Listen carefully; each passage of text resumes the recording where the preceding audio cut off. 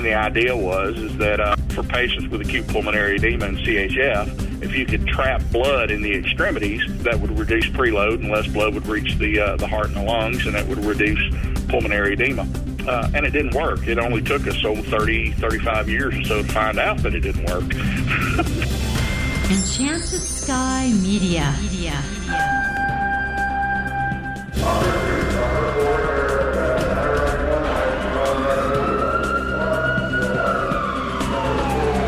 This is Code 3, the podcast for firefighters. Now, here's your host, Scott Orr. That's right, and I will not let Parkinson stop me. Thank you for joining me again this week. You know you're getting old when today's young EMTs give you a confused look when you use an emergency medical term from your younger days. For me, it was mask pants. I said something about them in an emergency room a couple of years ago, and one nurse just looked confused. The other said, "Wow, you're old." So I decided to talk with someone who's been around for a while about those terms. Kelly Grayson has a bunch of letters after his name, and they add up to about 25 years as a field paramedic, critical care transport paramedic, field supervisor, and educator. He's currently a critical care paramedic in Louisiana. He's a former president of the Louisiana EMS Instructors Society and a board member of the Louisiana Association of Nationally Registered EMTs. Kelly writes the blog A Day in the Life of an Ambulance Driver. He's also a published author, and you can find a link to his books and his blog at our website, code3podcast.com/obsolete. Aw, come on, you had to know that was coming. Here now to discuss EMS terms that will baffle the younger paramedic is Kelly Grayson. Welcome to Code 3, Kelly. I was glad to be here, Scott. Thanks for having me, man. Now, I'm not sure exactly how old you are, but I have to imagine that you got into this business because of a TV show in the 1970s. Actually, no. Probably the thing that got me into EMS was Rescue 911 in the 80s and early 90s. This is 911. Do you have an emergency?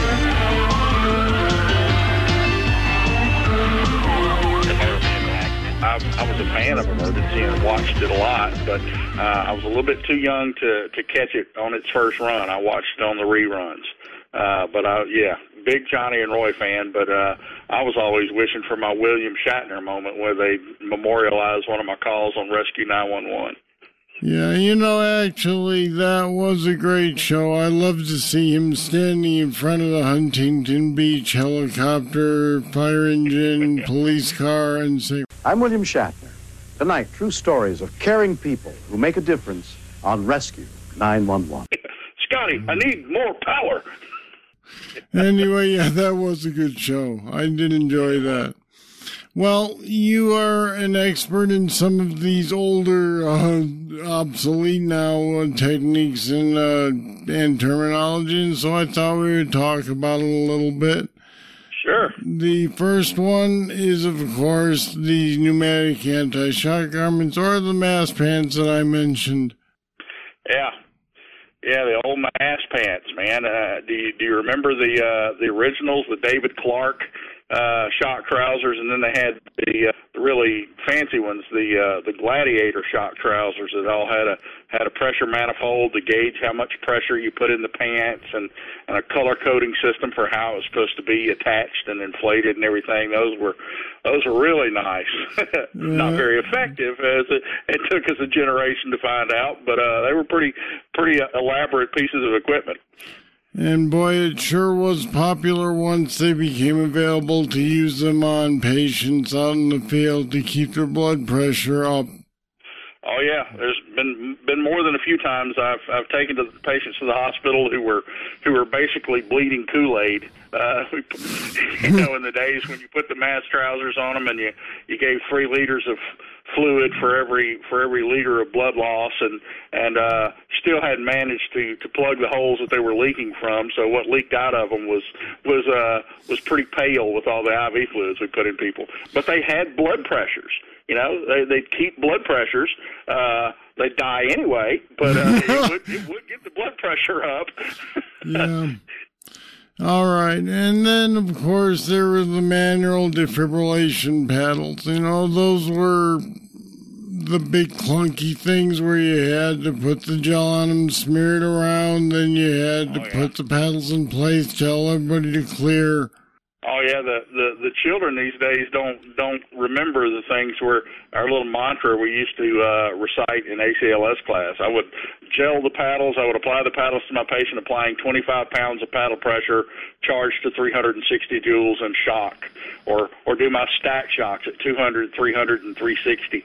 I even worked with an old Hewlett-Packard defibrillator that had a paddle pressure gauge built into the paddles, a little bar graph, and you had to press hard, press the paddles down on the chest hard until the green lights on the bar graph lit up. That's how you knew you were pressing hard enough and applying at least 25 pounds of paddle pressure.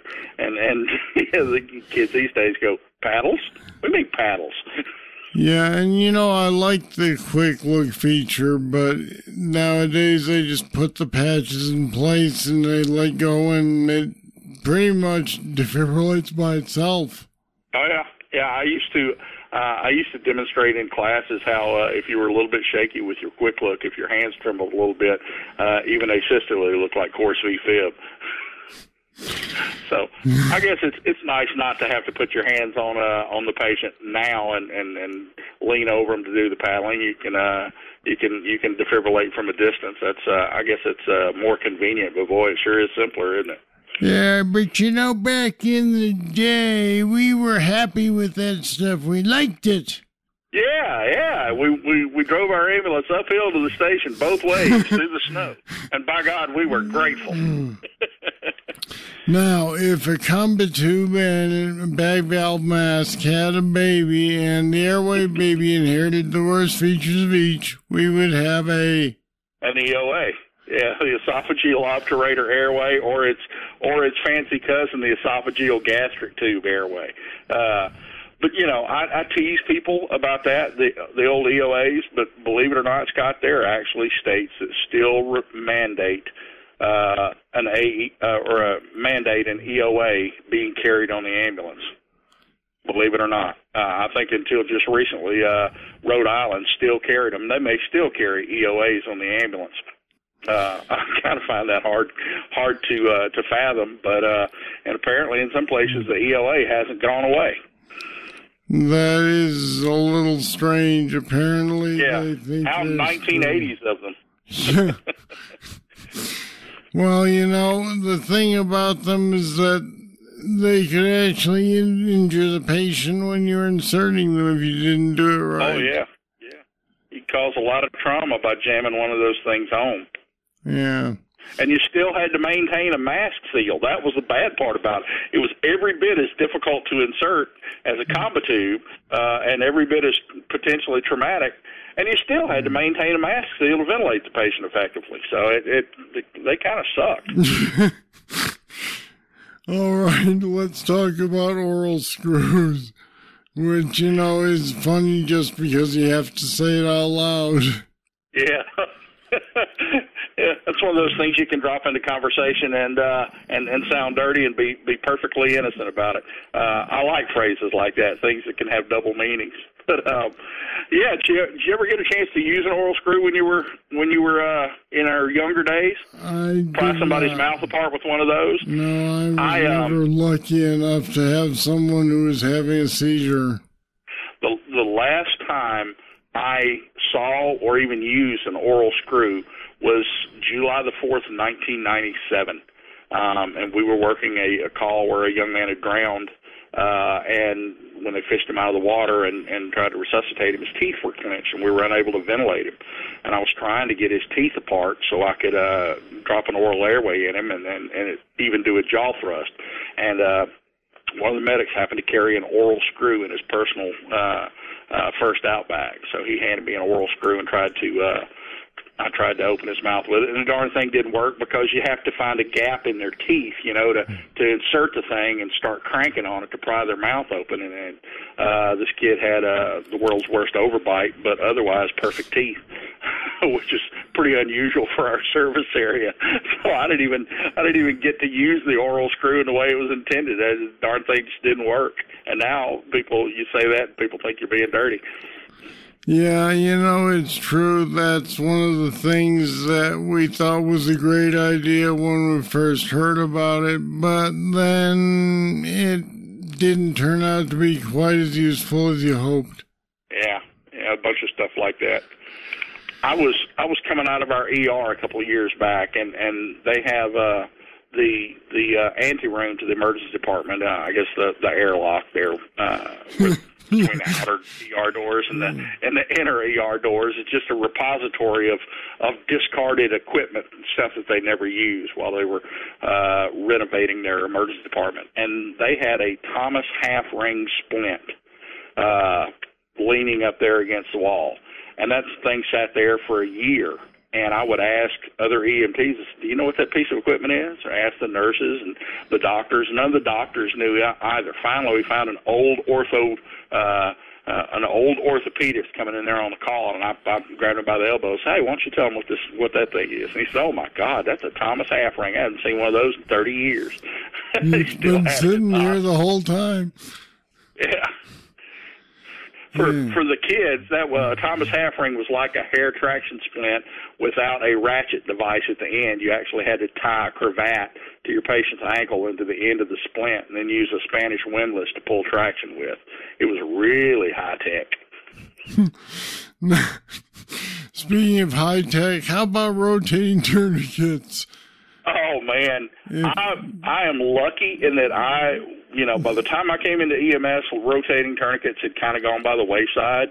But I use that example for historical perspective, because I actually have worked with paramedics that they had a rotating tourniquets station at their during their certification exam. They had a skill station on rotating tourniquets, and you had to recite what arms you put them on, what pressure you'd inflate to, which is like 10, 20 millimeters of mercury above the diastolic pressure, and you had to leave them on for 15 minutes and then rotate them around. They actually have illustrations in old nursing textbooks about how these things were supposed to be rotated, and the idea was that for patients with acute pulmonary edema and CHF, if you could trap blood in the extremities, then less blood would reduce preload, and less blood would reach the heart and the lungs, and that would reduce pulmonary edema.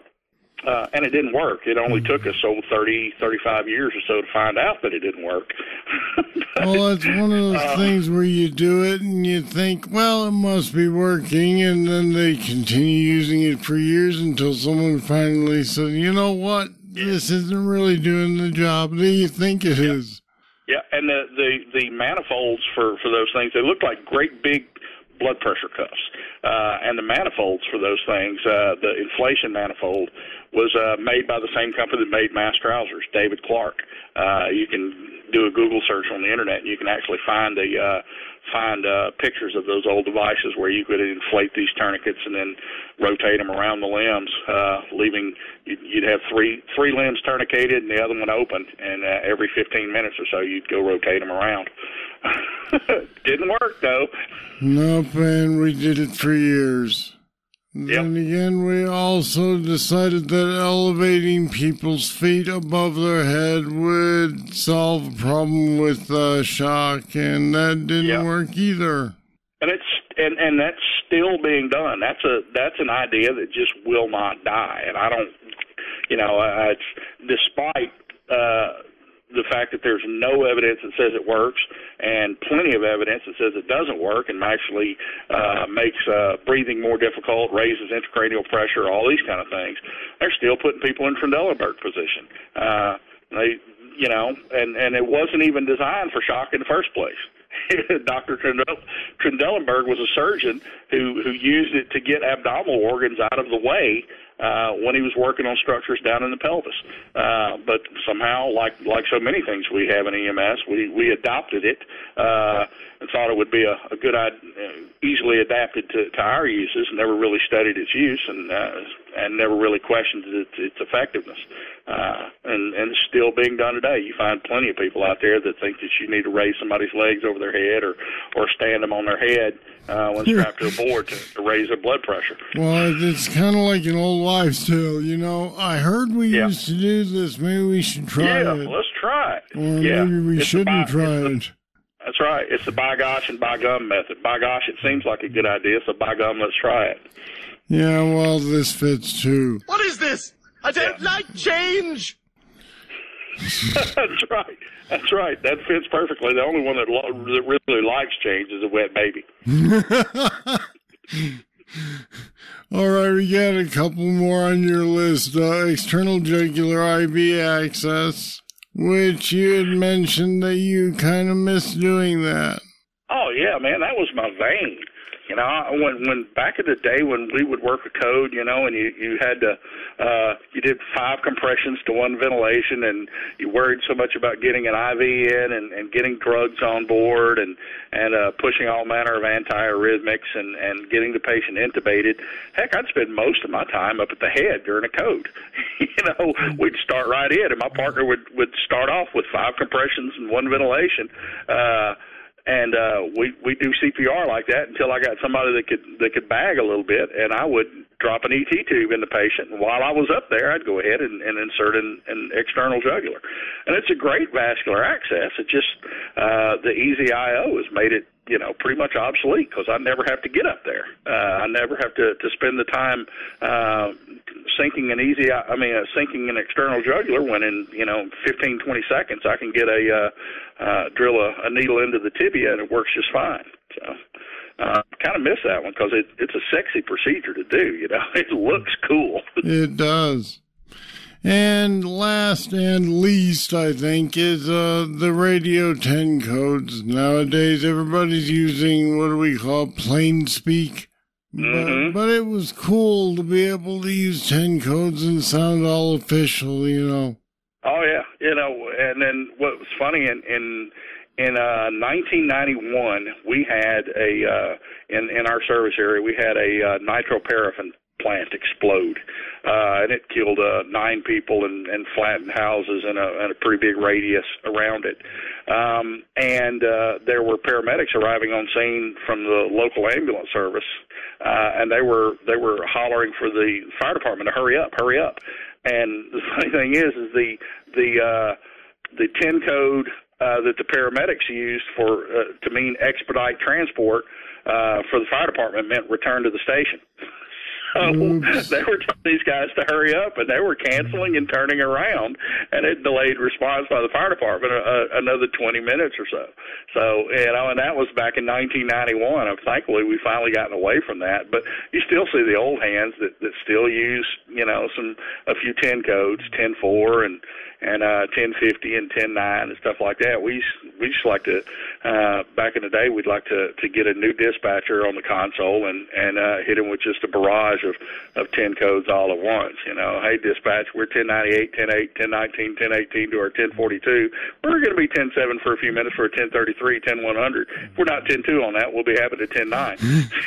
and then the new dispatcher would go, okay, thank you. I'm going to look those up now.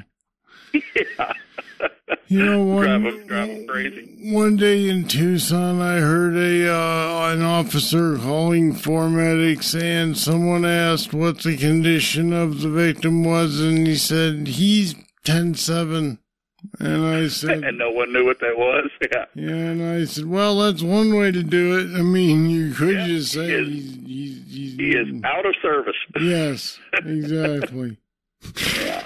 Yeah, those were the good old days. You know, the funny thing is we thought that stuff was the latest and the greatest at the time. Yeah, it'll be interesting to see 15 years from now what current things we're doing that have been proven ineffective, or you know, they've devised better ways for it. The things that we think is cutting edge are cutting edge now.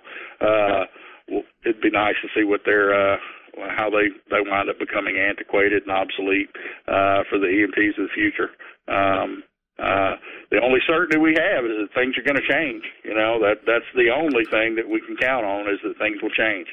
That's true. All right, Kelly Grayson, thanks for joining me today on Code 3. Scott, it was a pleasure, and you guys and all your listeners, y'all have a safe one. Links to Kelly's blog and his books, including En Route, A Paramedic Stories of Life, Death, and Everything in Between, are at our website, code3podcast.com/obsolete. If you haven't become a patron of Code 3 yet, now's your chance. All you do is click on the Patreon link on our website, code3podcast.com. You can make a monthly pledge to support the podcast. We want to make this the best show we can, but we need you to join us. What's Code 3 worth to you? $1 a month? 5? 10? Maybe more. And when you pledge, we have some nice rewards for you. So don't wait. Do it today. And become a patron of Code 3 right now. All right, that's it. That's all for this week. Thank you for listening. I'll be back next Thursday with more. I'm Scott Orr, and until then, we'll see you later. Code 3 is a production of Enchanted Sky Media. To get in contact with us, visit code3podcast.com. And if you haven't subscribed yet, you should. Don't miss an episode. Find us at the Apple iTunes Store, Google Play, or wherever you get your podcasts.